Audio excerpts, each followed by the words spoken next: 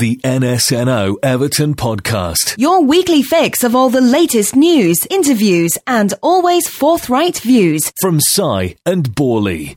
Right, well, if I had Borley here, I'd say, Borley, you know when she said weekly? And he'd laugh really deep and heartily like, ho, ho, ho, ho. Because it hasn't been weekly this season, has it? But we will be weekly from... At some point in the future, we will be weekly honest. But what better way to start than an interview with the Everton manager, Roberto Martinez, which was conducted last Friday, unless you're listening to this in the future, in which case it wasn't conducted last Friday, it was conducted a Friday in the past, May the 22nd, to be precise, at Finch Farm, and there was representatives from NSNO, which was me, from Folletonians, which was Ped and Baz, who apparently also represented Toffee TV, When Skies Are Grey, Blue Kipper, Toffee Web, and SOS 1878, who had two people there, which was nice. They must have paid extra for the parking spaces. So without further ado, you've waited a long time to listen to this, so here is Bobby Martinez talking to us lot. No pressure. First question is always the one that sets the tone. I'll start with a nice easy one for you. If you could pinpoint one thing which could explain the difference between this season and last, what would it be? I think there is no one thing. I think it's been a combination of things, because obviously as a team we took a while until we found a way of performing in the league. I think the big difference this season has been the expectations that we had earlier in the season. We couldn't get those expectations into real momentum and enjoyment. I think the first four games really in the league, they set a little bit the tone. Dropping 2 points against Leicester after going ahead in the 83rd minute. Honestly, you will not believe after the game we had a feeling of a defeat, and there were 37 games left. And I think it shows you that we were so excited about the team that we got together. You can imagine, once we finished the season, it was a real feeling of, can we keep the same team together? So the signings of Romelu Lukaku, the Gareth Barry, people that all the players were getting excited. The first result, psychologically, hit us hard. Then we got the Arsenal performance that I felt for 60 minutes. We were at the same level that we were in the previous year against Arsenal, and all of a sudden we end up with a draw. And you lose 4 points, and it became a little bit, we can't get where we wanted to get. And psychologically, we didn't find enjoyment in the league. We found enjoyment in the Europa League, and you saw a real contrast psychologically. I think coming back from the World Cup affected us defensively, because we became a little bit loose, and there were many things that affected our first half of the season in the league. Once we turned the year, after the first week of January, our intent in the league has been fantastic. It wasn't anymore we want to get top four. It was, we have to win, and it was the reality of having to win games. And I think we've been very, very strong from that point onwards. I think at that time the players got rid of the hangover of the World Cup individually. Some of the boys, especially Romelu, was a completely different player physically when he came back from the World Cup than he was in January.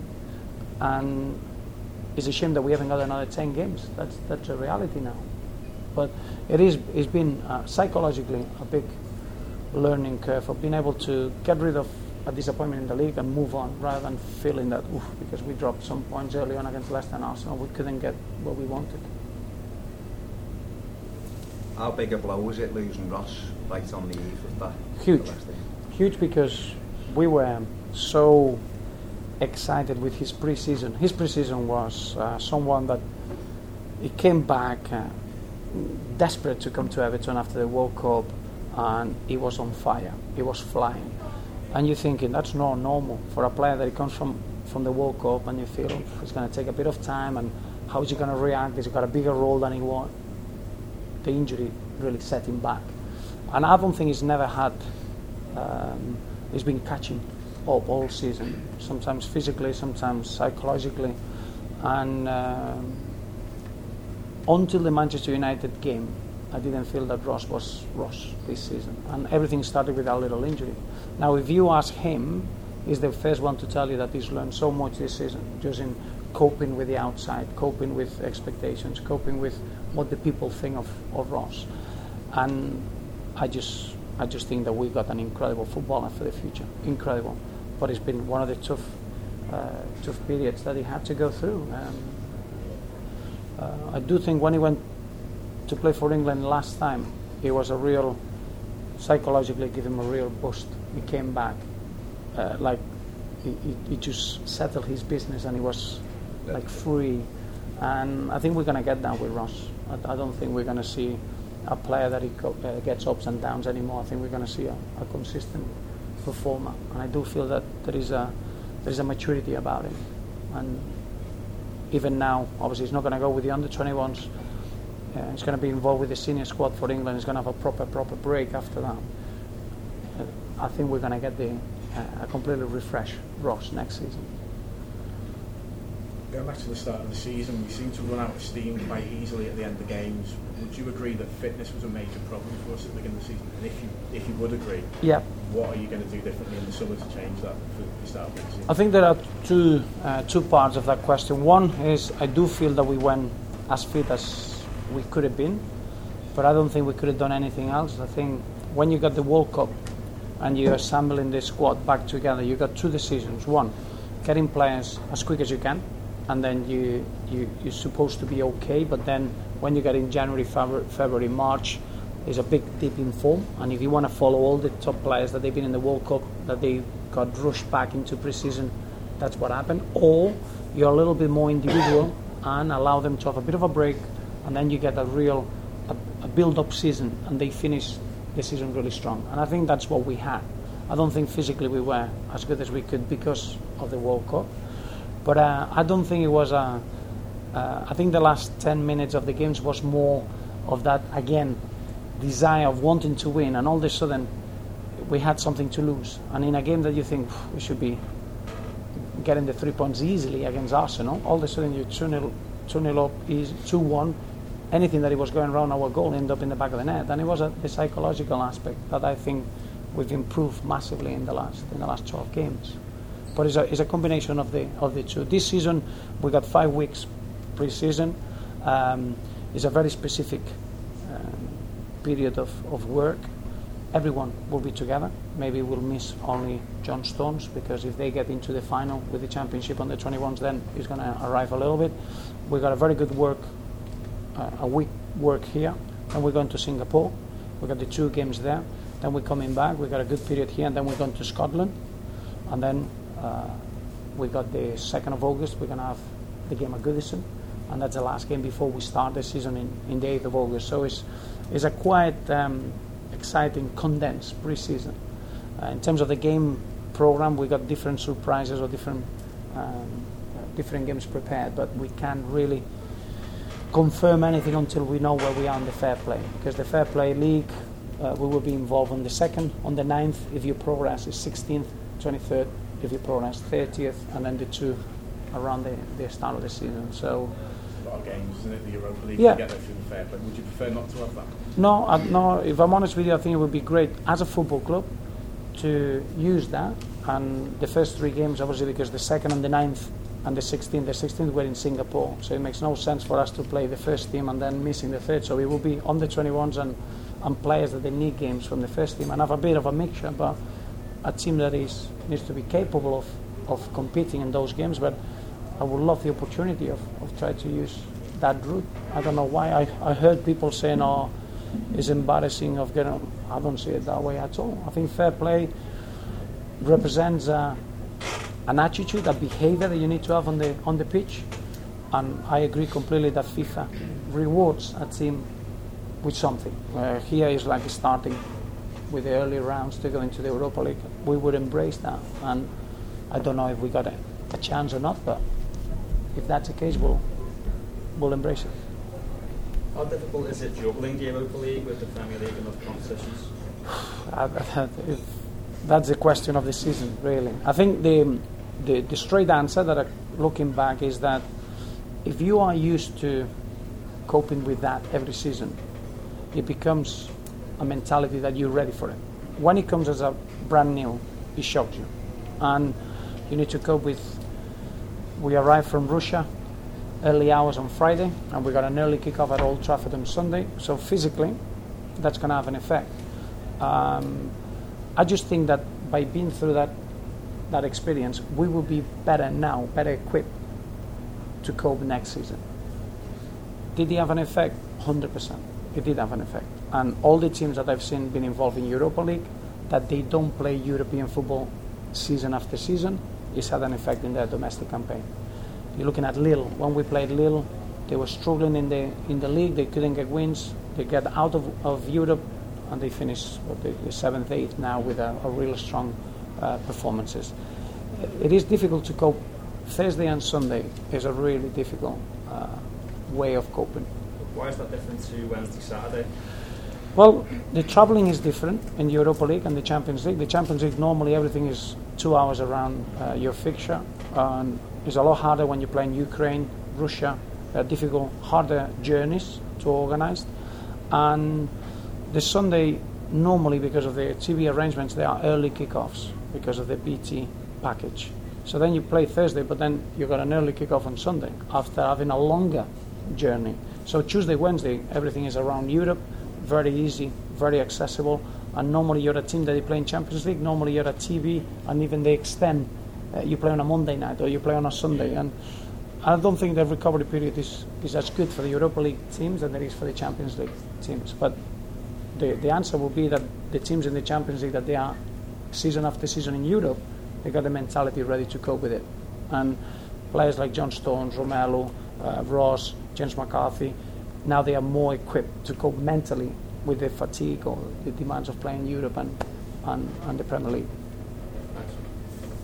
And staying on the Europa League topic then, your assistant Graham Jones was on record earlier in the season saying that he felt that the team and probably the management team hadn't really had any credit for some of the magnificent performances in Europe, probably given to the fans concentrating more on the patchy league form. Mm-hmm. Given the significant improvement in our European performances compared to our last two ventures, say, how frustrating is that for you that some of the progress that we've made in terms of the style and the game management has been overlooked somewhat because of the league struggles? I'm the first one to understand that in football you have to win games, and if you win games you get the credit. If you don't, you need to accept it that you don't. I think internally, and if you're a proper Evertonian, you look at what we've done in Europe, and it's to be very, very proud. We had one bad day, and we're out of the competition. Like 10 games in Europe and performing the manner we did. Even the defeat against Krasnodar, I thought it was a celebration of having the young players coming in and being able to play. So you look at beating Wolfsburg home and away, the performances against Lille at home, the whole European campaign was phenomenal. The Kiev game in Dinamo is the only bad performance that we had. We couldn't cope with the atmosphere, we couldn't cope with the knockout phase, that we had something to lose, and there are things that we need to improve and learn from that. But other teams had the same situation. Teams that I thought they would go all the way, Napoli, Wolfsburg, Inter Milan, they had one bad night and they're out. Others, they've been given a bit of an opportunity. Sevilla had a couple of bad results or bad games, but they were able to turn it around, and that's what happens in cup competitions. But it is true that I don't think we were the last British team in Europe, the last British team in the Europa League. I do think that is something in the British game that makes things very, very difficult in comparison with other leagues to be good or competitive in Europe. That comes down to the physicality and competitiveness of the Premier League. The Premier League, if you are 95% in one game, you lose. In Spain, I can tell you now, at 60% you can still win. And sometimes that helps. You can make 3-4 changes, refresh it. You don't have to. You can manage the game after 50, 60 minutes. It's different. In the Premier League, you need to be at it every game. Now, the other thing is Christmas. Every league, more or less, they stop. They go 1 week where they can switch off. Just the mental fatigue, and the British game is when we play at the most. It is the busiest period. I do think that there is something that needs to be done if we want to help British football to get the reputation that we deserve. Because I'm listening a lot of other leagues talking, what about the Premier League, the best league in the world, and they can progress any further than semi-finals. And there is that debate in European football. And I do think that we need to help the British teams to be fresher and a little bit more competitive in Europe. Do you think in the early part of the season the team failed to cope with opposition's tactics against Goodison Park, especially the high lines, pressing up against the centre-back, pushing up on Gareth Barry, trying to catch them early in possession? Again, I think we are a team that we are very flexible. I know that from the outside people will tell you that we're predictable and we're easy to play against. I think it's the opposite. If we are something is that we are quite flexible and we can do things in a different way. I quite enjoy when teams want to press us high up and they want to stop Gareth Barry, because that opens spaces and you stretch in teams. It is true that this season we had a big tactical problem, which has been not having replacement for Leon Osman and Steven Pienaar. Any team has got a certain type of player where you can replace him. Steven Pienaar is not there. Leon Osman can do a similar job. Now, missing those two players, for us, teams that they would stop us in the wide areas and stop in the fullbacks and open the spaces in between lines, we couldn't take advantage because we were missing that player. So I would answer that yes, we couldn't cope with that because we had some players missing. We missed Steven Pienaar for 20 games in the league and Leon for a long spell. So it's not that we couldn't take advantage of the tactics of the position, it's that at that time we were missing a profile of player that it was very important for that. Is that one of the main frustrations? Because at the start of the season especially, I mean, the left-hand side seems to be major problems. Steven Pienaar missing, as you said. Yeah. Stephen Naismith going at times, Ross Barker going at times, and no one could seem to do that job. Still, Leon Osman's gone on later on this season and done really, really well. Yes, yeah, and remember that when you got something that is special and it works, sometimes you take it for granted, and the combination of Leighton Baines and Steven Pienaar is something that we took for granted, how good they are and how off the cuff and the understanding and the chemistry. Not long ago, Stevie P comes on against Swansea and you realise what we've been missing. Now, there's nobody else that can get that relationship. Leon Osman, because he's such an experienced footballer, that he'll try to get it and try to do it, and it's been a big difference. But probably that's what we need recruitment-wise going forward, is to have someone else that he can give you that. And that's a number 10, that playmaker. His name's Nolito, by the way. Yeah, well, it's different, Nolito. I like Nolito, obviously. You normally like players that has got a hat-trick against you, but he's a bit more, he's higher up the pitch. His final third is a bit someone that he brings that final ball or finds a chance to score. I think we're missing more someone that can get deeper as Gareth Barry and James McCarthy, but getting to the box as well, have a real effect in the final pass and scoring goals, but a good playmaker. And that's a role that we need to find. And we've got a very, very exciting young player that he will be there in the system, but we need to give him a couple of years. I was going to say, there's a kid at Real Madrid, Welsh lad, who doesn't look like yeah, he's all right on the left. I heard he's had some problems. Joe Robles come into the team around Christmas time as a result of obviously Tim Howard's injury. I think he kept 3 consecutive clean sheets against Palace, West Brom and Liverpool. Yep. How difficult was it to drop him? Do you think it affected his confidence in any way? No. It was very, very. That was probably the hardest decision in the campaign, because you see, I know Joel Robles for a long time now, and I didn't see Joel showing what he could do playing for Everton until those 3 games. So then you see him that he's getting used to it, and I think playing in goals for Everton is not an easy task, and I think you need to fulfill that role before you can really perform. And I think Joel last season was a really demanding period. But the reality is that in goal you cannot have that situation where they're thinking, if I made the mistake, someone else will take my place. The number one is to have the confidence, because the goalkeeper is the last man, and you're going to get moments that things are not bouncing your way and you could be unfortunate. So you want positive people. So Tim Howard is our number 1 and Joel is our number 2 until that changes. And at that moment, what I was very, very pleased is that Joel showed to all the fans what he can do. And I think after those first 3 clean sheets, we saw the Joel that I feel he can be. So I thought he earned credit. I think he made his position a lot stronger. So I don't think he lost the confidence. It's the opposite. He gave him a bigger appetite to push Tim till the end. But I think you cannot underestimate what we got in Tim Howard. I know that people can get tired of seeing the same face that happens at Real Madrid. Now all of a sudden Iker Casillas has been a bad player, after winning everything. And Tim Howard, you cannot underestimate what he brings to the side and the level that he's performed this season. In the second half of the season has been very, very impressive. Of course, that there are certain players that, for whatever reason, when they make a mistake, it gets highlighted, and others, it gets pushed aside. But I'm very, very happy to have Tim Howard and Joel go into the next season, because I feel that both now are capable of being themselves in goal, and I think Joel, the first season, found it difficult and he had to adapt. I know you said in January that you were still looking to strengthen the goalkeeper position. Is that still the case, or are you No. settled now with the two that you've got? That was just before the 3 clean sheets. I think Joel read the statement and he said, I better do something about it. But the West Ham game was outstanding as well. He was.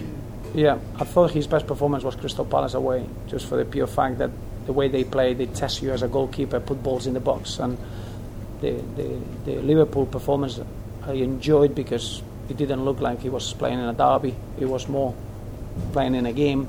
And that, he's only 23, as a goalkeeper, you need to have that presence.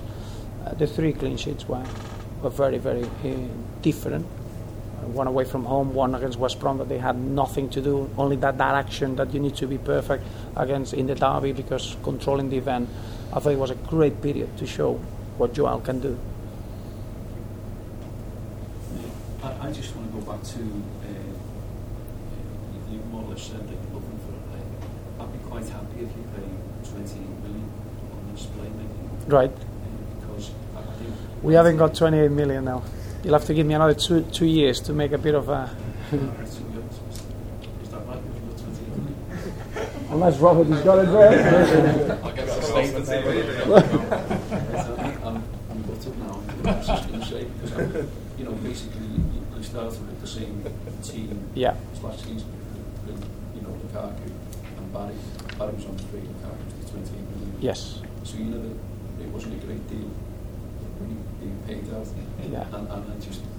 No, I take your point. If you're going to go for a player, yes, you need to get a top-class player for us to yeah. do what they do. Yeah, I agree. I think... No, remember, I would tell you now, I think we got the core. What excites me about next season is not the players that they can come in. The players that can come in are the ones that they need to give it that extra bit and make us better. The excitement is with what we got. Players like John Stones, Ross Barkley, Romelu Lukaku, Seamus Coleman, James McCarthy. Now you're looking at the experienced ones with Leon Osman, Phil Jagielka, Leighton Baines. There's a really strong group of players that is there. Finances, we don't have to look at the finances in order to be a good side. We need to be very precise in what we want to bring in and attract the right player that we need and the right personality. We'll bring the players that we need with the mentality that we need at our football club. It's not about finances. It's not about money. If we need to bring a player that's got a specific price tag to work, it wouldn't fit in. It's very, very specific. I'm delighted with the young players that we have at the club, and is making sure that we need to bring a centre half, we need to bring a playmaker, number 10. We need to bring a wide player, maybe another player that could increase the numbers in the squad, but with the level to perform. So, can you just go back on that then? And again, I'm not being naive enough to think I'm going to tell you what to do, but just in my thoughts, this time, Alcaraz, maybe Garbutt, maybe go. I'm a bit concerned that you just said you bring 4 players in. Yeah. If those 3 go, will there be another 3 coming? No, I don't think we need the numbers that we had last season. I don't think being out of Europe, we can reduce the squad in 2 numbers. And we've been working now for 2 years with a group of players from the age of 18 to 22 that I feel next season they're going to be ready. And I want to give these players an opportunity.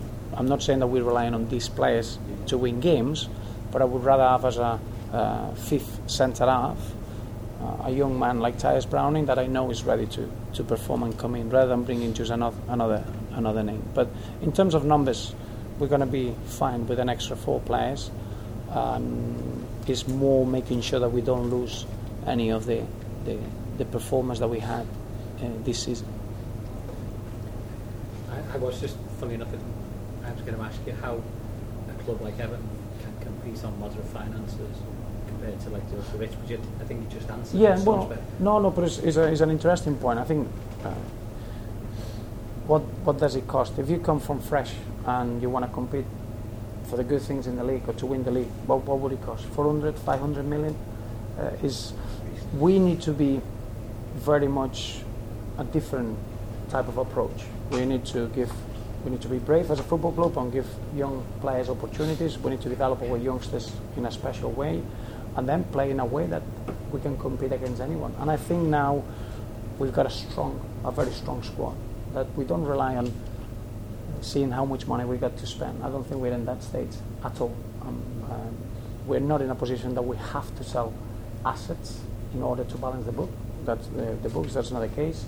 It's just making sure that the players that they are in the squad want to play for Everton, because in the modern game now you get this, I don't know if it's a fashion or a modern trend of getting new projects and impressing different people and moving around. We need to have players that they want to play for Everton, that they understand what it means to play for Everton, and as a club give them a proper guidance over 2-3 years where the young players can have big roles. And for me, we got the best young players in the league. I don't see another team that has got 3 players at under 21, under 22 level that they've got important roles in the side like we have, with the potential that we have. The challenge then is to keep them, isn't it? Yeah, but again, we're not gonna fight something that if the player doesn't want to play for your team, you don't want them. I think as a football club we are creating a very good pool of young players that will give opportunities, and the same way it becomes a lot. I felt that it's very easy to attract players to play for Everton. Anytime that you speak about our football club and the way that we are, when you speak with foreign players, they know us and they will be delighted to join us. So I don't see that as a problem. I'm very, very excited with the group of players that we have.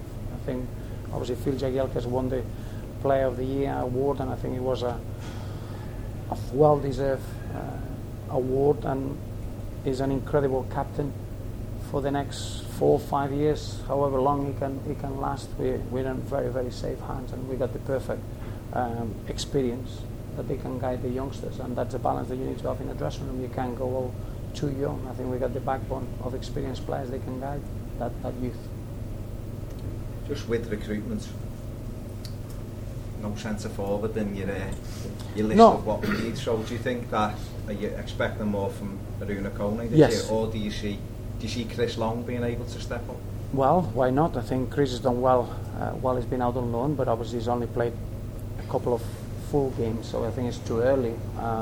Chris will have a very specific program as well before he's going to do the pre-season with the first team, and then we'll take it from there. The truth is, I feel that Aruna Kone deserves the opportunity to show what he can do. He hasn't shown what he can do. He had such a horrendous injury. I've seen many players retiring out of that. Luis Enrique, the manager at Barcelona, took nearly over 2 years to get over that same injury, and it was a smaller piece that it came off his cartilage. Aruna Kone showed a couple of good moments, good flashes, and you've never seen him being able to have the next step, and that's match fitness. So I'm sure that after a good pre-season, we'll all see what Aruna Kone can do.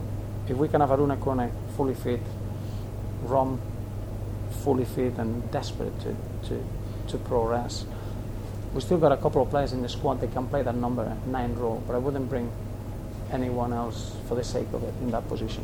Did you see any way that, because it worked quite well this year when you used it against Newcastle, and yes, you'd be out with the two of them playing in front? Because I think with Romelu, sometimes he's much better with someone else, and he's more dangerous. You can imagine that you get every team now double marks Romelu, so is a way to open space to someone else. You need to be careful. Remember that playing with two strikers, it works in very specific games. In others, you can leave yourself a little bit exposed and a little bit open. But we got the opportunity to use it when we feel we need it. And I agree with you. I thought the Newcastle game was so enjoyable to watch them. Those two linking up together, and it was so simple. Even at times, allowing good runners going past them, like James McCarthy's first goal comes from that simple approach into Rome and opening it up, and that can be used. Now, that's got an effect when the opposition don't expect that to happen. It's the opposite when the opposition prepares it and he knows that you're going to play with the two strikers. So I think that unknown factor is important as well when you're preparing games. From your first season to this season, the matchday relationship with the fans at Goodison Park has changed quite dramatically, and going back to Dynamo Kiev away, which you said was one bad night, the first 30 minutes at home in the Kiev game looked like it was developing into another bad night. The crowd was angry and made their feelings known, and after 30 minutes we changed our approach. Who decided that we were changing on that moment? Was it the players? Was it you? Was it Graham Jones, Duncan Ferguson? No, I think it's just the state of the game. I remember it was a very positive pass that Nazy made, and all of a sudden he gets a dynamic approach. We get a corner, and then we got another corner, and then we got another corner, and all of a sudden the fans get. We gave the fans something to cheer on. I think it was a very dull start of the game. It was very pedestrian. We didn't have any tempo, and that happens. But as a manager of the football club, I need to take responsibility. When the results are not going well, I'm the one to be point out, the same way that when the things are going really well, I'm the first one to be highlighted. So I accept that. And everything, the big advantage that I have is that I can be neutral with everything I do with my players is to win football games for Everton, and the fans want to see the team winning football games. So we are in the same page, and I accept the consequences. That's the nature of my job, and I can understand that the fans can be disappointed or frustrated as long as we allow the players to perform for 90 minutes, and then we can affect. Because I do feel that I was disappointed against Queen's Park Rangers at home. We were 3-0 up, and it seemed that it wasn't enough, or because the style wasn't there. And I think we need to be a little bit realistic as well. You know, if we are here to win games, and then when we're winning we want something else, I think the players deserve a little bit of understanding of how difficult it is to win football games, top and bottom. There was graffiti scrawled on Goodison Park earlier this season about you and your role. There's utterances that perhaps you've done as much as you can at Goodison Park with Everton. What would you say to the fans who say that? Well, I felt good at that moment because I felt it was a Howard Kendall moment. Howard Kendall and Philip Carter, so I said it can only go one way from now. So I'm hoping we'll win the league next season. Couple bits, that. Yeah. How are the injured players getting on, particularly Gibson, Baines and Oviedo? Yes, well, the three you mentioned are the ones that they had surgery. Leighton Baines is still in a protective boot. He's going to start pre-season and he's going to work throughout the summer. Hopefully the second week in pre-season is when he's going to join the group. Darren Gibson should be able to join the group straight away. Brian Oviedo exactly the same than Leighton Baines, second, third week of pre-season.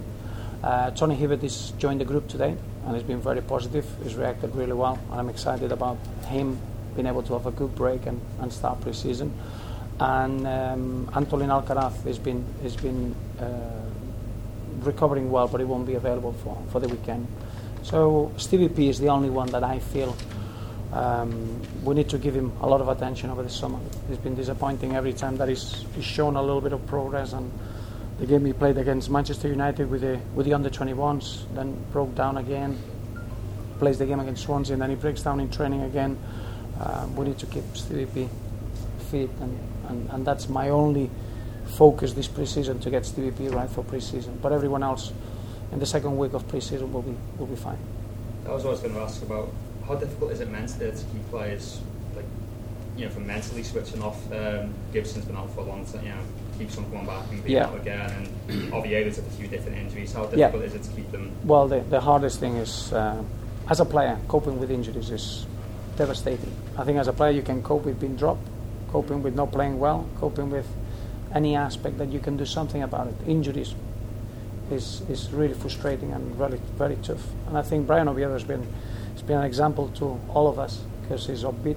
It takes 2 minutes to get through over the disappointment, and he wants to know what he's doing next. It's incredible, but there's not much you can do really. It's trying to support them and help them, but deep down, when you cannot play football, you cannot work or train, it becomes a real tough mental battle. And I think Stevie P came out publicly explaining a little bit how difficult it was for him, and it's true. Unless you find that comfort, and the teammates have been terrific in that respect, and that's a good thing we got at Everton.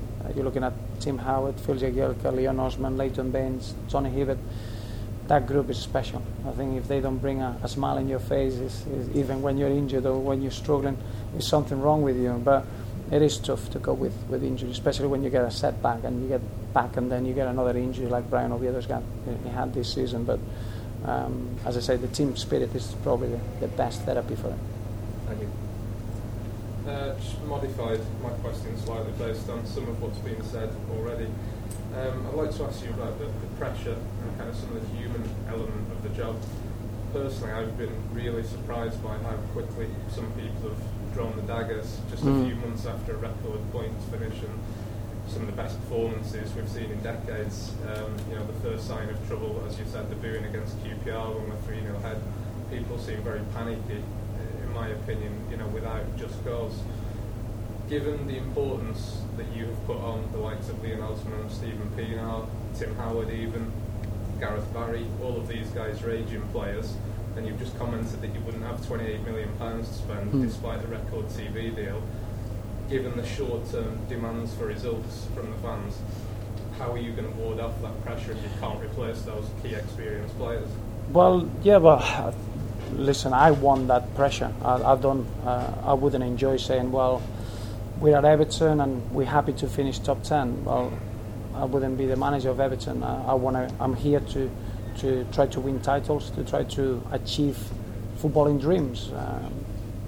I believe on that. I don't think you need the finances that others have in order to achieve.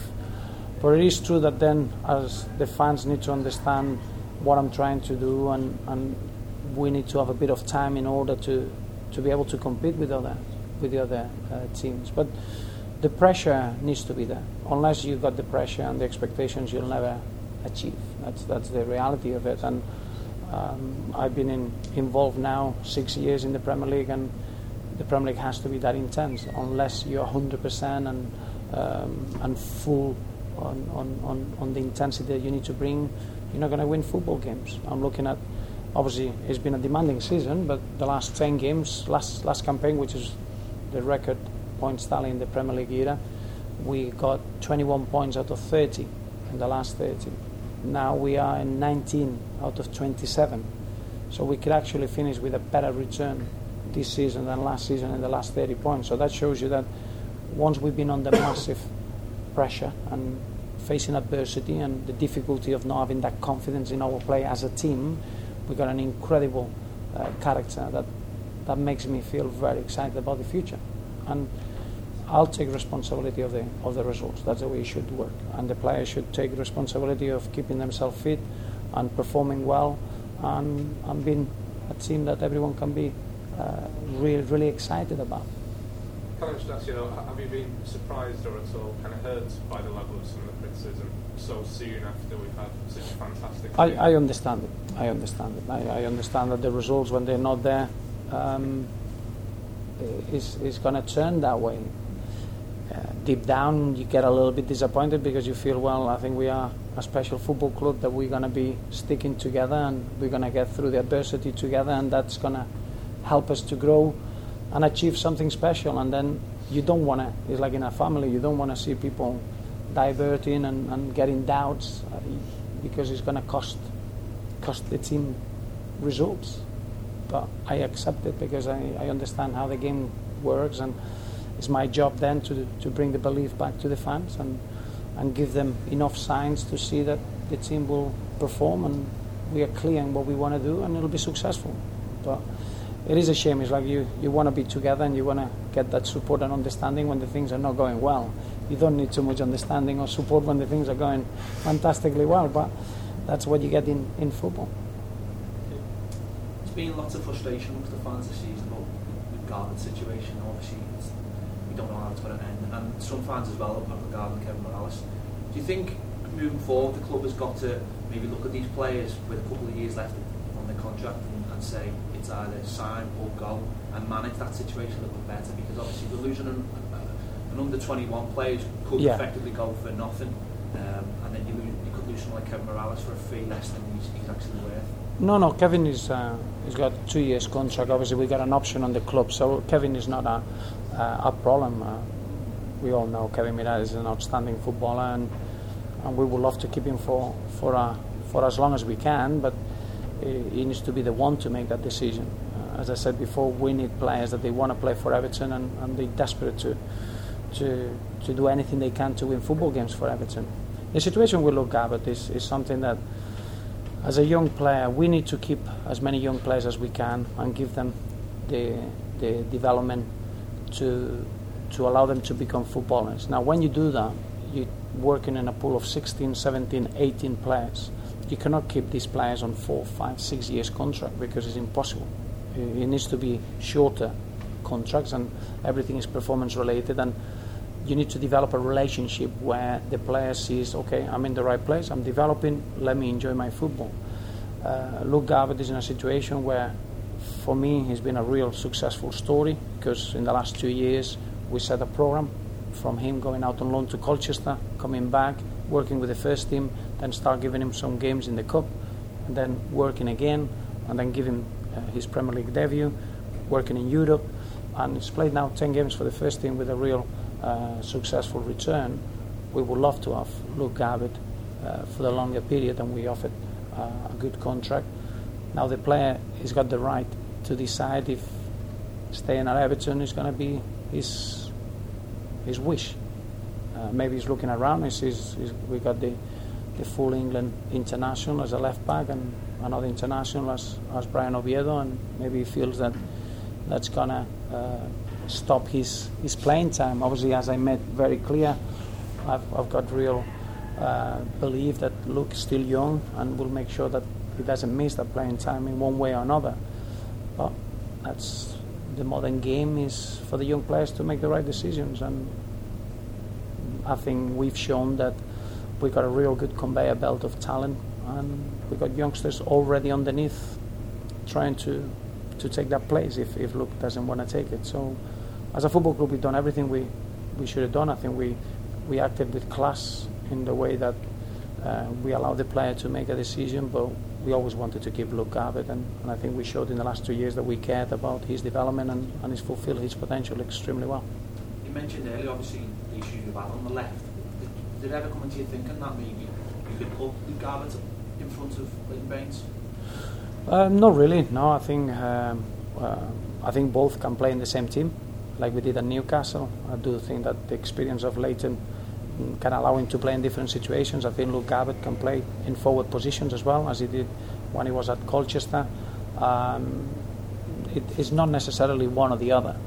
I do think that it's important that you get the right balance, and it's not just those two, it's the players around them. But I don't see the balance of the squad being wrong by having Luke Garbutt and Leighton Baines. I don't see it that way.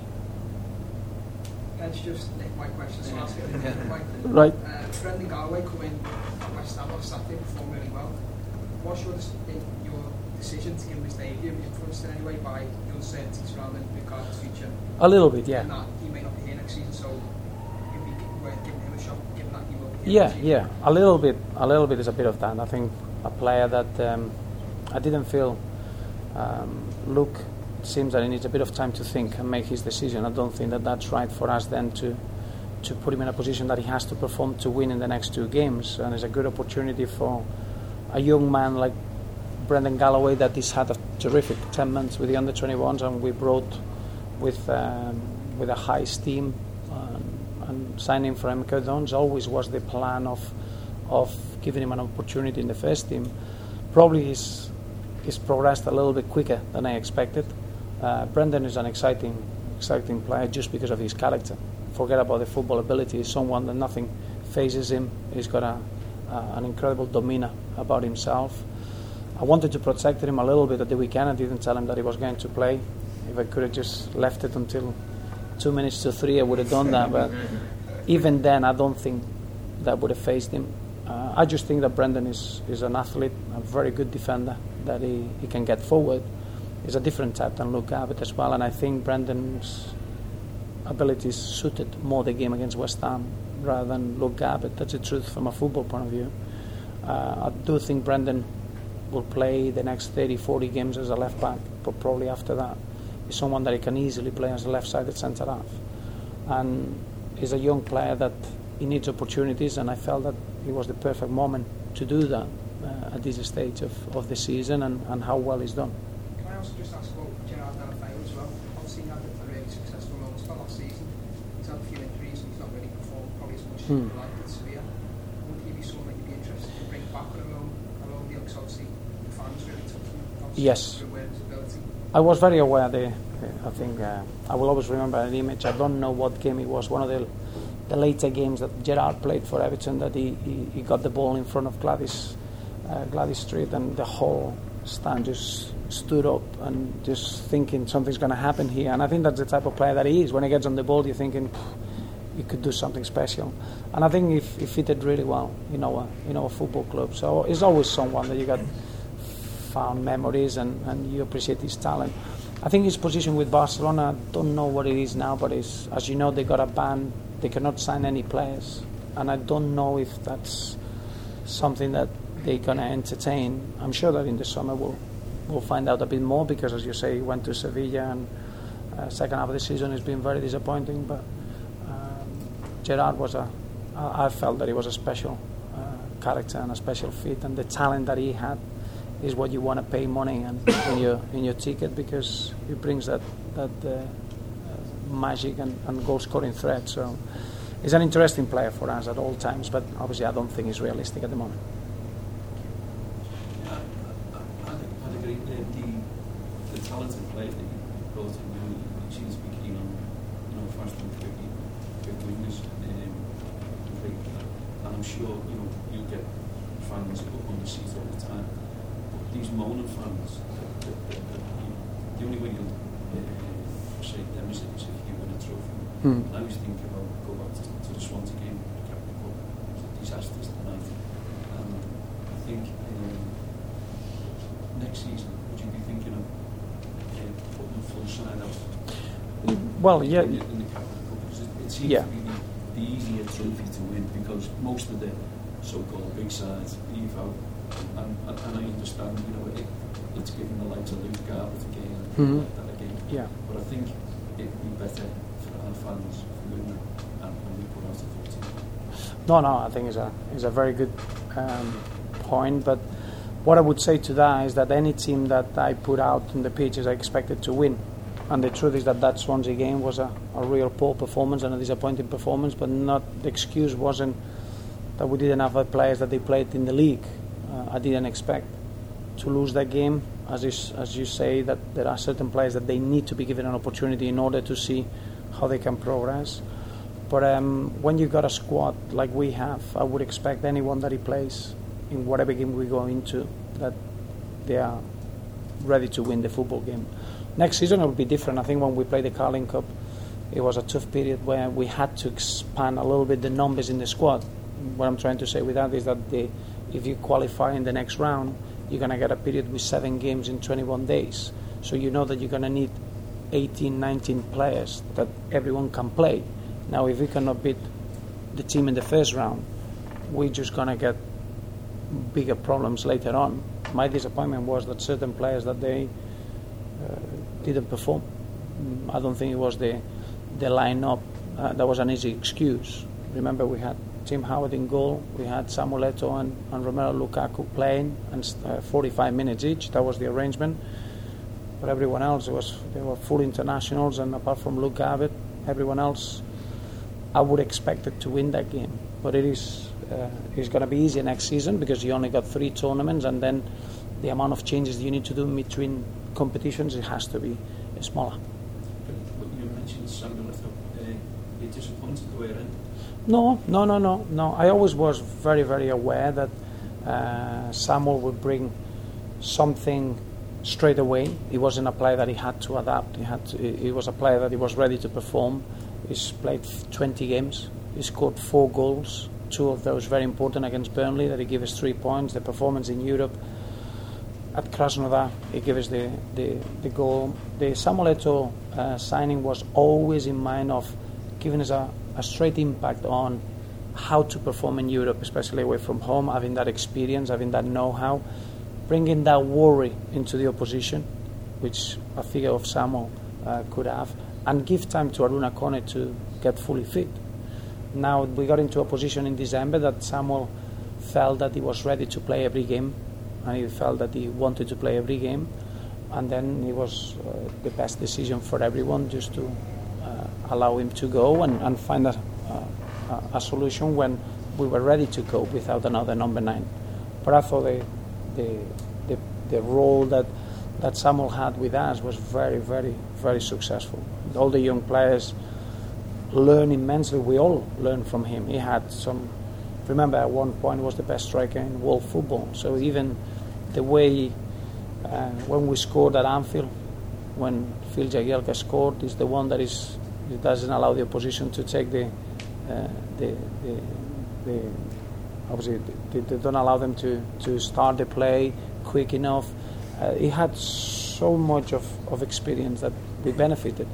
But the second half of the season, I knew it was going to be a completely different situation. I don't think Samuel needed a different proposition. Looking forward a little bit, if you can, to the end of the 17-18 season, which would be like 5 years. Right. What would brilliant? That's the question. That's supportive. Fun. Tell me. What would success look like? Looking back. Well, what a question! It looked like a fantastic question. You end up with a difficult question. No, I think we need to go step by step. What I'm very excited is how well the squad that we put in together can perform next season. You're looking at the young players that we have, and the way that we've been playing through the difficulties of this season. I'm really getting excited about next campaign, and I think we need to analyze it in that way. I could easily say that we need to get into big games because those knockout stages. I was so excited about the Europa League this season. I felt we were one of the strongest teams in the competition, and then all of a sudden we had a little bit of a slip, and we were out of the tournament. So sometimes in cup competitions you rely on the look of the day, the look of the draw, but overall, all we want to be is a consistent team that can compete against anyone. I think the performance against Manchester United this season showed everyone that we got the mentality to cope with whatever opposition we faced, and that would be success for me if we can compete consistently with those standards. I think from a fan's point of view, we're a bit more sort of want the glory of it. Oh, absolutely. Oh no, we're working towards glory, but it would be wrong for me to say just winning a title, because then I'll have to retire the day after. What we want to do is just to build a special team that everyone can be extremely proud and see where that takes us. But it's not going to be easy, and we need to be supportive of each other. That's for sure. I watched the documentary the other night, The Class of '92, Manchester United. Yes. Yeah. And given the way that finance more or less dominates the top flight, certainly in this country, if not most countries, is that kind of the ideal, the model? I know it's highly unlikely you're going to get 6 or 7 players like United got, years ago, given the nature of football. But is that got to be the kind of ethos behind the football club to try and bring 3 or 4 of our young players through to perform the same? You've kind of got it with John Stones, yes. John Barkley, and Ricardo, but homegrown. Is that? Yeah, I think what that gives you is the proof that it can be done. That you can build a successful team. I'm not saying just in the country, a successful team in Europe, doing it that way.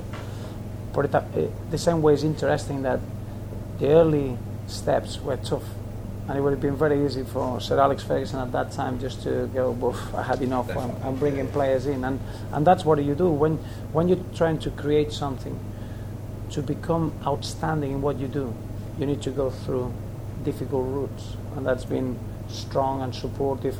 I do feel that the quality that we got with the young players now, compared to the class of 92, I don't know who I would choose individually. You look at John Stones, Ross Barkley, Romelu Lukaku, at a young age, James McCarthy, Seamus Coleman, that I always consider as a young player because he started a lot later. Is exciting talent there, really exciting. Now, I think it will depend on us as a football club. How much are we going to support these players, or are we going to demand Ross Barkley to win us the league next season? But sometimes we can be a little bit like that, and I think that proves that it can be done.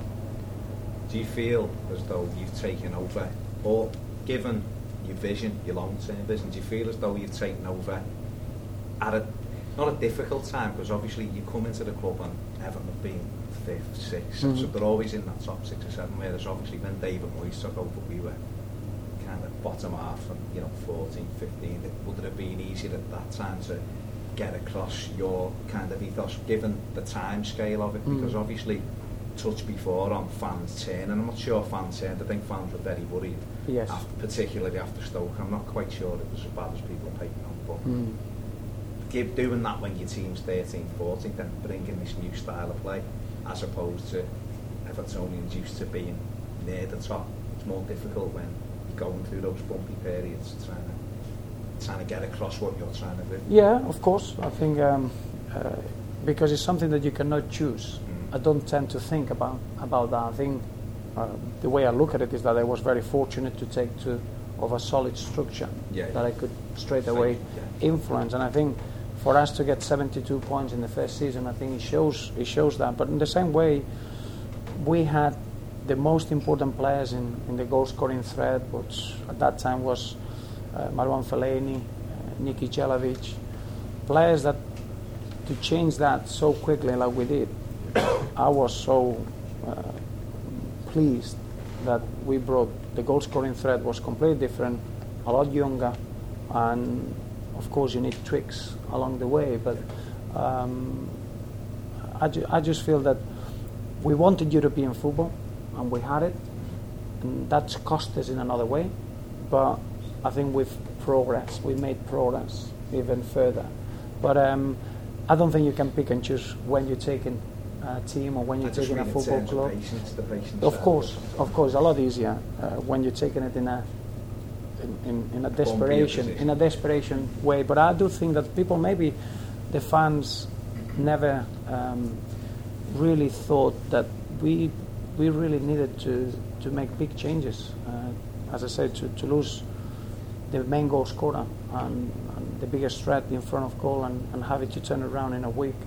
That was a big challenge, but because it works, it seems that everything was in place and it was done. I think the changes were big, and now we need to carry on progressing.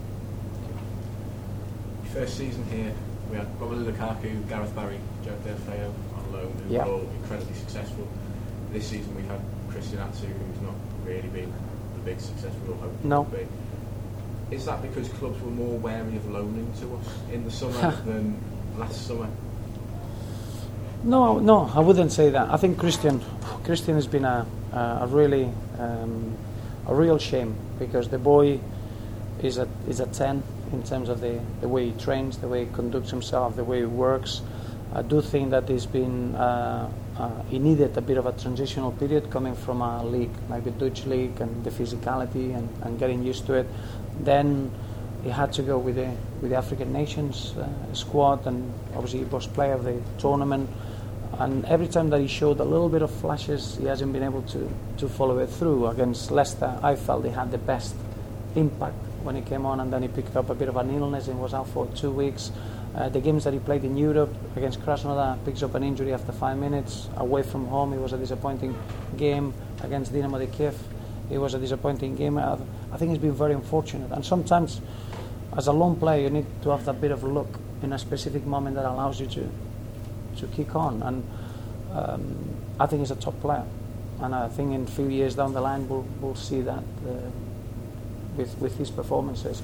But no, I would say that it's not very it's very rare to be able to get players like Deulofeu, Lukaku and Barry on loan, and you always keep looking for those. But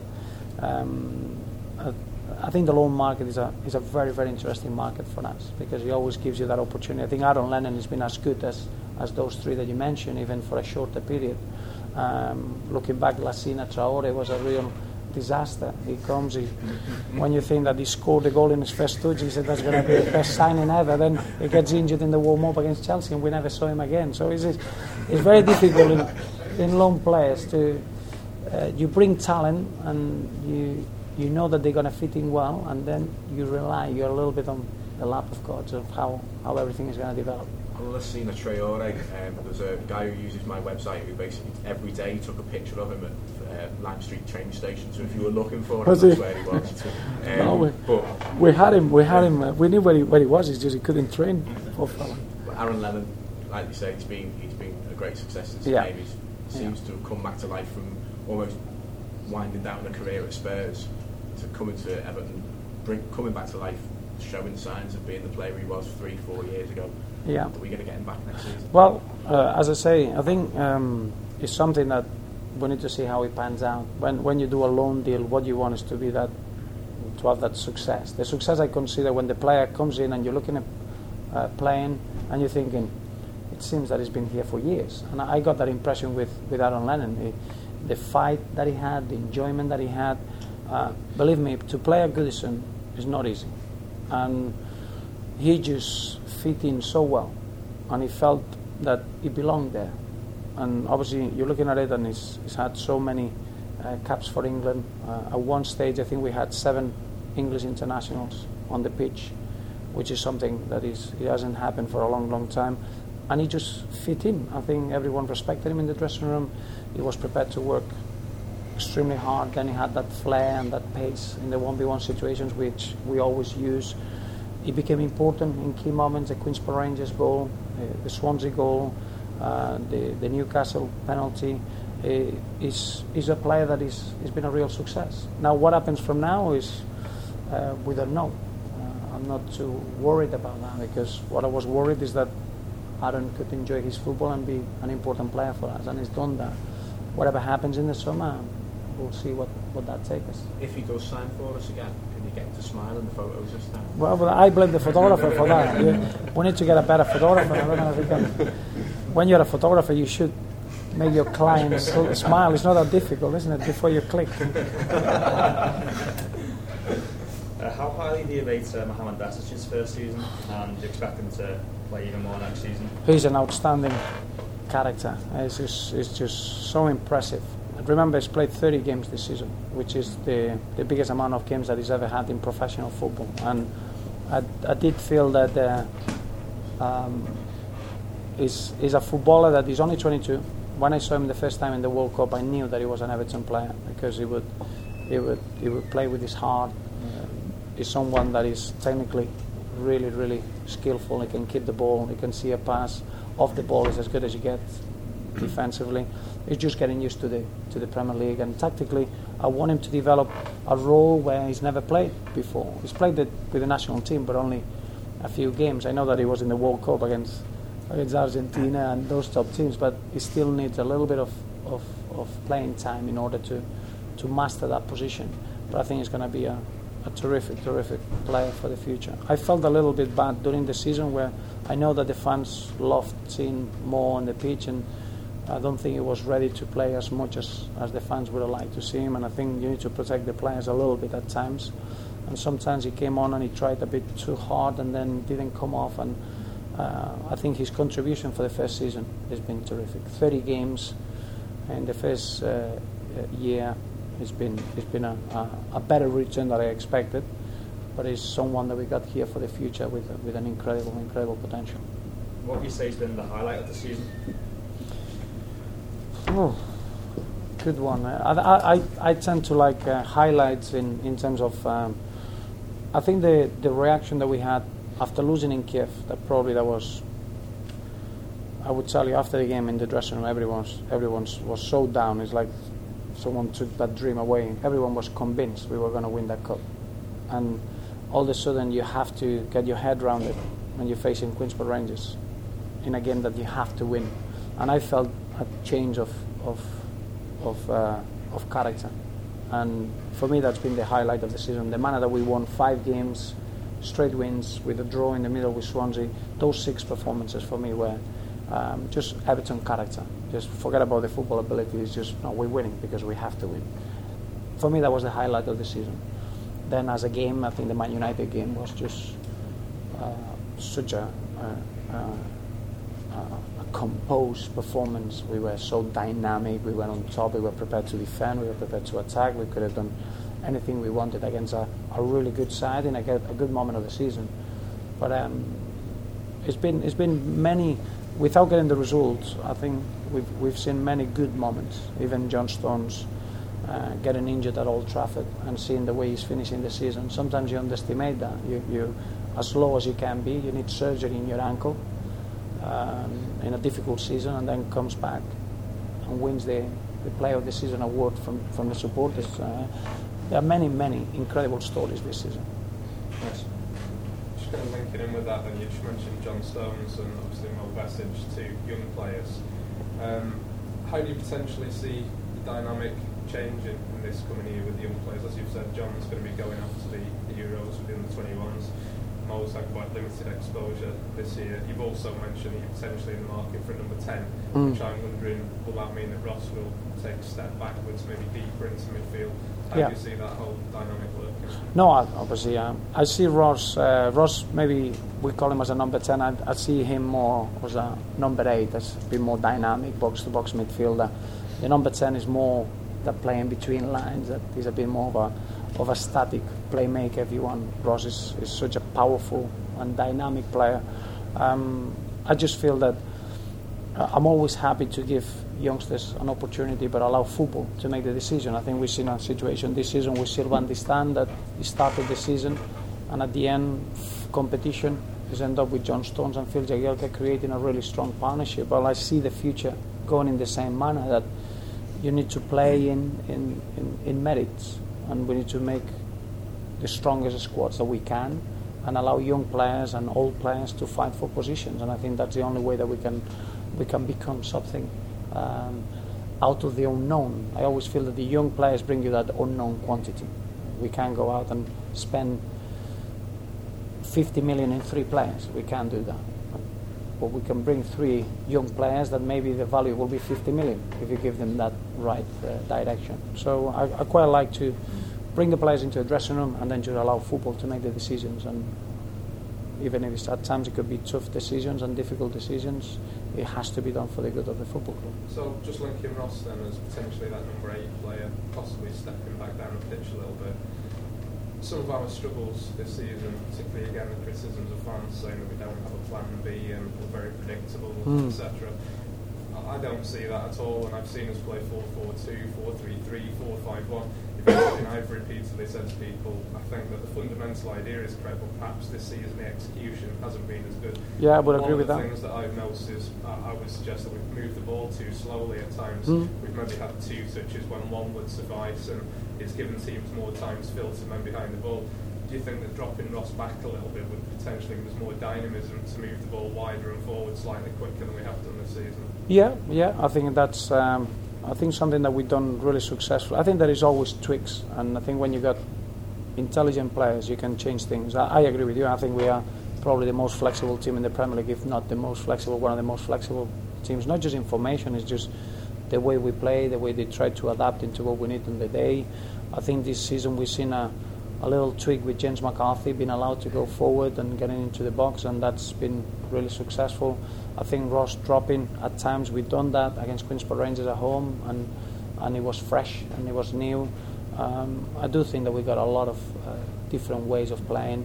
I agree with you at times. I do feel that the opposition have given us a real footballing compliment. At times they've been very well organised and defensive minded. West Brom was perhaps the best example. Yeah, but even other teams that, that in better in better positions in the league, and they are concerned about us. And is sometimes is something that you can see that probably we could take advantage and play forward and get in between lines. But when you're on the pitch, it takes a bit of time, and it's changing the chip and being able to see those passes. But that will come. I've got no worries about that. The idea of our style has to be that we are a team that we want to be on the ball.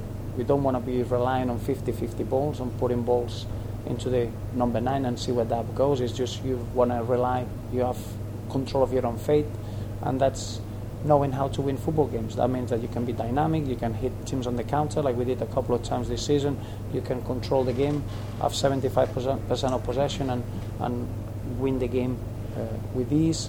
And I think we are a flexible team in that respect. But that's down to the intelligence of the players, and I think that we've got the intelligence players to do that. So, given how that style has served us so well in Europe, and in some of the games against the better teams, Manchester United has been a classic example, and how easily we won that game. We didn't just win, really we controlled the play.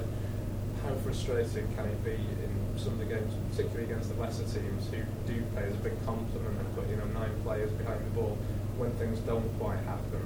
That plan B only seems to be acknowledged as hitting a direct ball rather than mixing things up in terms of formation or counter-attacking. Unless it's the direct ball, people don't seem to see any variance in the play. Does that frustrate you? It does, yeah. It does, because that's been a battle since '95 when I arrived to the UK, where from kick-off they used to tell me, put it in the box so you got a chance to score. And I think, well, if we haven't got anyone there, how are we going to score? And you need to have control of the ball. But it is true that you're going to have, when you don't get the results, you're going to get the people, the first excuse they've got, or the first reason is the style of play. Clearly, you need to go a little bit deeper. If I'm honest with you, this season, the only disappointment I have is that we had 19 leads. Now, the hardest thing in football is to get in front, because the easiest thing in football, and now it seems to be a fashionable trend, is to keep a clean sheet and put 11 bodies behind the ball. Well, I don't believe you can win things by doing that. The hardest thing is to find a way to break teams down and get into the lead. Now, 19 leads, you should end up with 15, 16 wins. That's just as an average. And we end up with a lot less than that. So we lost a lot of points. Like, I'm looking at the performance against Crystal Palace at home. I thought the first 30 minutes is as good as we played in 2 years. And we lost that game. Well, we went into half-time 1-1. From the only ball from the keeper ends up with a penalty. Now, from a tactical point of view, you can have a doubt about the performance. Now, you won 1, and that just sometimes is a know-how, how you're going to just manage the game, and there are aspects that we need to get better. And I do think that the last third of the season, we've done that much better. Like the game against Southampton, we got ahead, and we never looked like we were going to lose that lead. Now, that's a big difference to where we were early on in the season. And that's where you get that plan B and plan C. It's like knowing how to be better as a team on managing leads, and we've been incredible of getting in front in games. Well, that's the hardest thing, because if you haven't got the talent as a team, you don't get in front unless you rely on a set piece, on a dead ball situation. Obviously, with a lot of games comes a lot of team rotation, and I think a lot of fans have been frustrated this season because it hasn't been necessarily consistent at times. And I'll just give you a couple of examples. After Wolfsburg, Garber played, and then on the Sunday against Spurs, Leighton Baines come in. It didn't look 100% fit to a supporter's eye. The same with Howard came back after Wolves' clean sheet. But then on the flip side, in Kiev, Anton Alcaraz stayed in the team and John Stones was on the bench. How do you look at that? Because from a fan's point of view, that's quite frustrating when you don't see that level of consistency either way. Well, the consistency is there. The only thing is the advantage is that I see the players train, I see the players, the way they work. Antolin Alcaraz played against Dynamo Kiev because for me was man of the match against Newcastle at home. I know that for whatever reason there is a campaign against Antolin because he comes from Wigan, because he's Paraguayan, because I don't know. And if he plays well, he's supposed to play well. If he plays bad, it's his fault why the team lost. I'm a bit more neutral than that. And John Stones at that time, he had a period as a young man that you go through that he got sent off against young boys, and he had a couple of difficult moments, and he had an injury as well. He was ill, and then he was coming back. He didn't train enough to be thrown into a game of that magnitude. There is always, when you make a decision, it's not because you're just flicking a coin and you're trying to see how we can please the fans. Remember, there's a lot more work, and nowadays the data that we have, we can see fatigue, we can see moments of form, and that helps. But more than anything, it's just trying to get a team on the pitch that it can beat the opposition. That's top and bottom. And this season, and nowadays, the squad needs to be reliable enough to pick any formation, any team, or any player in terms of being able to perform. But that happens. Well, I throw Gareth Barry into that one as well, because a lot of fans think he's got some money, to be honest, at times this season. He looked at times like he was not struggling, but there just wasn't anyone else to fill his position. Is that the way you look? Yeah, no, I think there are specific roles on the pitch, and as I say, like Leon Osman and Stevie P, they're very specific players that I don't think we got anyone else after Leon and Stevie P. Gareth Barry is such a reliable character that he brings more than what he does on the football. There are things that off the ball, he covers other players, he gives you a real composure, as someone that he plays through lines, always wants the ball, and at times you need to the role that he has, only probably Darren Gibson has been able to do it this season, and Darren has been out longer than we expected, or more injured, and Gareth probably had to play more than I would have preferred.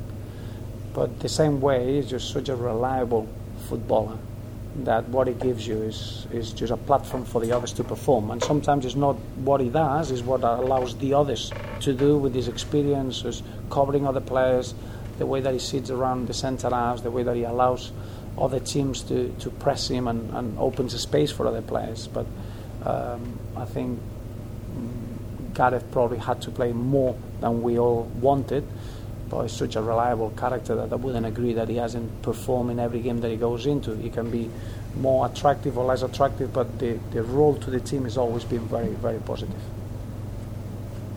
This week marked quite an unfortunate anniversary in that it's been 20 years since Everton last won a major trophy.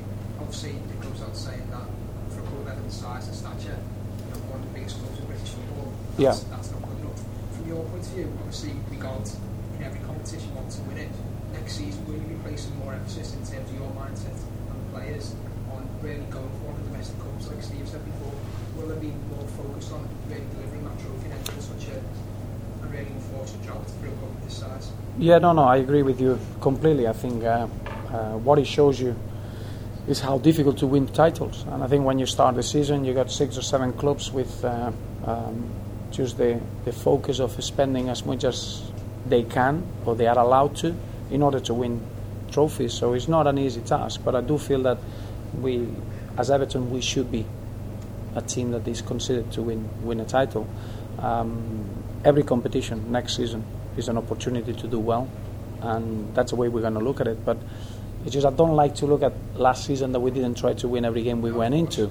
But it is true that next season the squad is going to be smaller because you got only 3 domestic competitions, and we should be strong enough to cope with what the games are in terms of being as strong as we can in every game. But it is true that even though it's not easy to win titles, I think we're getting into a position that we all should be looking to try to stop to finish that period. You made an interesting point before, which resonated with me quite a lot personally, when you said that you almost felt the dream of being taken away when we went on the Europa League. I think from my point of view, and a lot of people I know, we genuinely believe that we were going to go deep into that competition, maybe all go all the way. How badly did that affect the players in terms of their mindset? Because obviously you've got the likes of Phil Jagielka, Leon Osman, Steve Pienaar, they've been here for a long time. And although they've been really good players for us, they will want to be remembered for winning the trophy for Everton. So how did that affect the whole squad morale? Well, it was a sobering moment in the same way.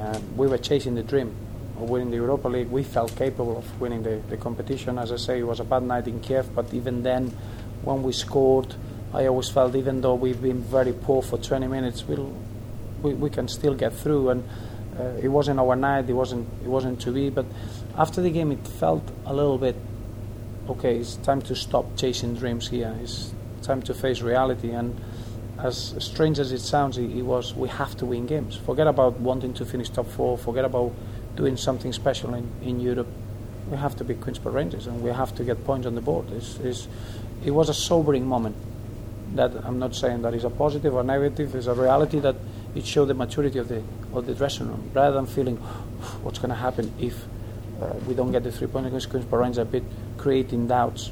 It wasn't the case. I was always very assured of what we had in the dressing room. I've seen it. I've been involved in many seasons where you have to be perfect to get every point. I knew we were ready to go into a room and get the points that we could achieve. But it was a sobering moment. One as disappointing it was to be in Kiev. Would you say that was your biggest regret of this season, that we didn't have the opportunity to go deeper into the competition? Yeah. Really test ourselves against some of the top teams. Well, I felt. It's classed as a secondary tournament. There are some still top teams in the Europa League and they're at the stage, as you know. I think it was a great tournament. Looking back, the experiences we had in France and Russia and Germany and even when we went to Bern against young boys, it was incredible footballing events. I think we were very unlucky as well. I don't think we deserved to be out of the competition. I did feel that against Dynamo Kiev at Goodison, we conceded from a soft set piece, and then we just absolutely camped in their half, and we won the game deservedly. The second leg was something that nobody could expect, or maybe that's what we need to learn from. That away goal was killing, that they had something to cling on to in that they knew if they. No, really, no. Well, yes, if it was 3-1, do you think it would have been a different tie? Yes, yeah, 100%. I think we wanted to play the game normally, and we wanted to win the tie, but I felt at times we were a little bit in crossroads, or wanted to keep a clean sheet, or just wanted to. We were a little bit in between, and then they just scored. Two of the goals were just incredible. If they play another 1,000 games, they'll never. And Túnez is a player that I followed a lot, and I don't think he'll never score another goal from that distance. Yeah, but overall. I think as fans, from my point of view, I was confident we go through when Lukaku scored. You just think to yourself, we can just get in at half time where we're at. We conceded. Okay. We conceded 2 goals. After going 1-1, we had the best period in the game, and they were really doubting themselves. We had a corner. We conceded on the counter-attack of the corner, and 27 seconds later, while Phil Jagielka's outside the pitch, getting treatment and coming back in, they just play and score a goal. So in 28 seconds from attacking a corner, you concede 2 goals. So it's one of those games that will never happen again. But the same way I feel that during the season we've never been lucky once. Like everything is one of those seasons that it had to be perfect, and we had to put so much effort for everything. And sometimes you get a little bit of luck, and then you get a bit of momentum, and all of a sudden you find yourself. We've never had that, and you need a bit of luck sometimes. And this season we didn't get any of that. But I'm looking at what we did in Europe. We were an outstanding team, and I don't think Seville or Dnipro done anything more than us at that stage in order to merit the place in the final more than us. Seeing thousands of fans travelling, obviously spending great amounts of money across Europe, how motivating was that for the players? Did they realise what a big club they represent? Yeah, incredible. I think obviously you always got Tony Hewitt and Leon Osman telling you just wait until you get there, and the Lille game and all that, and you'll see the square in Lille. It'll never be the same after these, and until you see it and experiment it, you don't realise how unique the away following is in our club. But it's that feeling when you're coming out on the pitch and you see that and you feel proud. It's like you're looking around and say, yeah, we're at Everton, and the players feel that way as well. And the new players coming in, they just feel, ooh, that's because you haven't experienced it before. So I knew how I was feeling. So I know a younger person that is on the pitch playing, you feel on top of the world. And I think the performances showed that. To go to Wolfsburg, we were the only team that beat Wolfsburg in 28. They only had 2 defeats in 28 games, and both against Everton. It just the performances against certain teams were magnificent, but the experience was. The players are desperate to get back into Europe. I can guarantee you that, and that's something that's going to stay with us forever. Last one. I'm sure he's loving it. Oh, you don't want to upset Brian. The think Joe on. you know, the European trip, I've been on plenty of European trips in the 70s and 80s, but even I found different things about Everton. Right. It was In what way? Just the amount. In the 70s and 80s, you know, there was a couple of thousand. Uh-huh. But you know, Lille was just, I know it was an easy run, but it was unbelievable. Yeah. And even the problems that we had with the foot police before. I know. That was so wrong the way they handled it. Yeah. We just enjoyed ourselves. Yeah. And, we were watching a clip. The boys were watching a clip of a bar in Lille full of Everton fans singing Ross Barkley is a diamond. Incredible. Oh, they were laughing. Incredible. So we want more of that. Just no pressure. Yeah, that was yeah. Just a little silly one. Give us 10 months. Yeah, give us 10 months. We're playing in our new kit on Sunday. Will you be wearing black shoes? No. The brown shoes is there'll be different shoes, but they'll be brown. But the kit is a winning kit. I think Umbro. There is something about makers. You know, Umbro, they get Everton. It's incredible. I can't wait to see the full team out there with that kit because it looks impressive. But unfortunately, the brown shoes will carry on the touchline. I was going to ask, do you regret selling the original ones? No. Every year I change. Every year. It was a good course. So if you've listened all the way to the end of that, I'm sure you'll agree he didn't duck any questions, didn't try and hide from anything. Maybe one of the questions he ducked out of with a joke, but it was funny, so we'll let him off with that. Hopefully there'll be a few more meetings next season with him than there was this season, because hopefully we'll be playing better and he'll want to talk to us a little bit more. So hope you enjoyed that, and as promised at the beginning of the episode podcast thing, I'm doing this all in one take, you can tell that, can't you? Because it's just rambling shite. See? Swear words. You love them.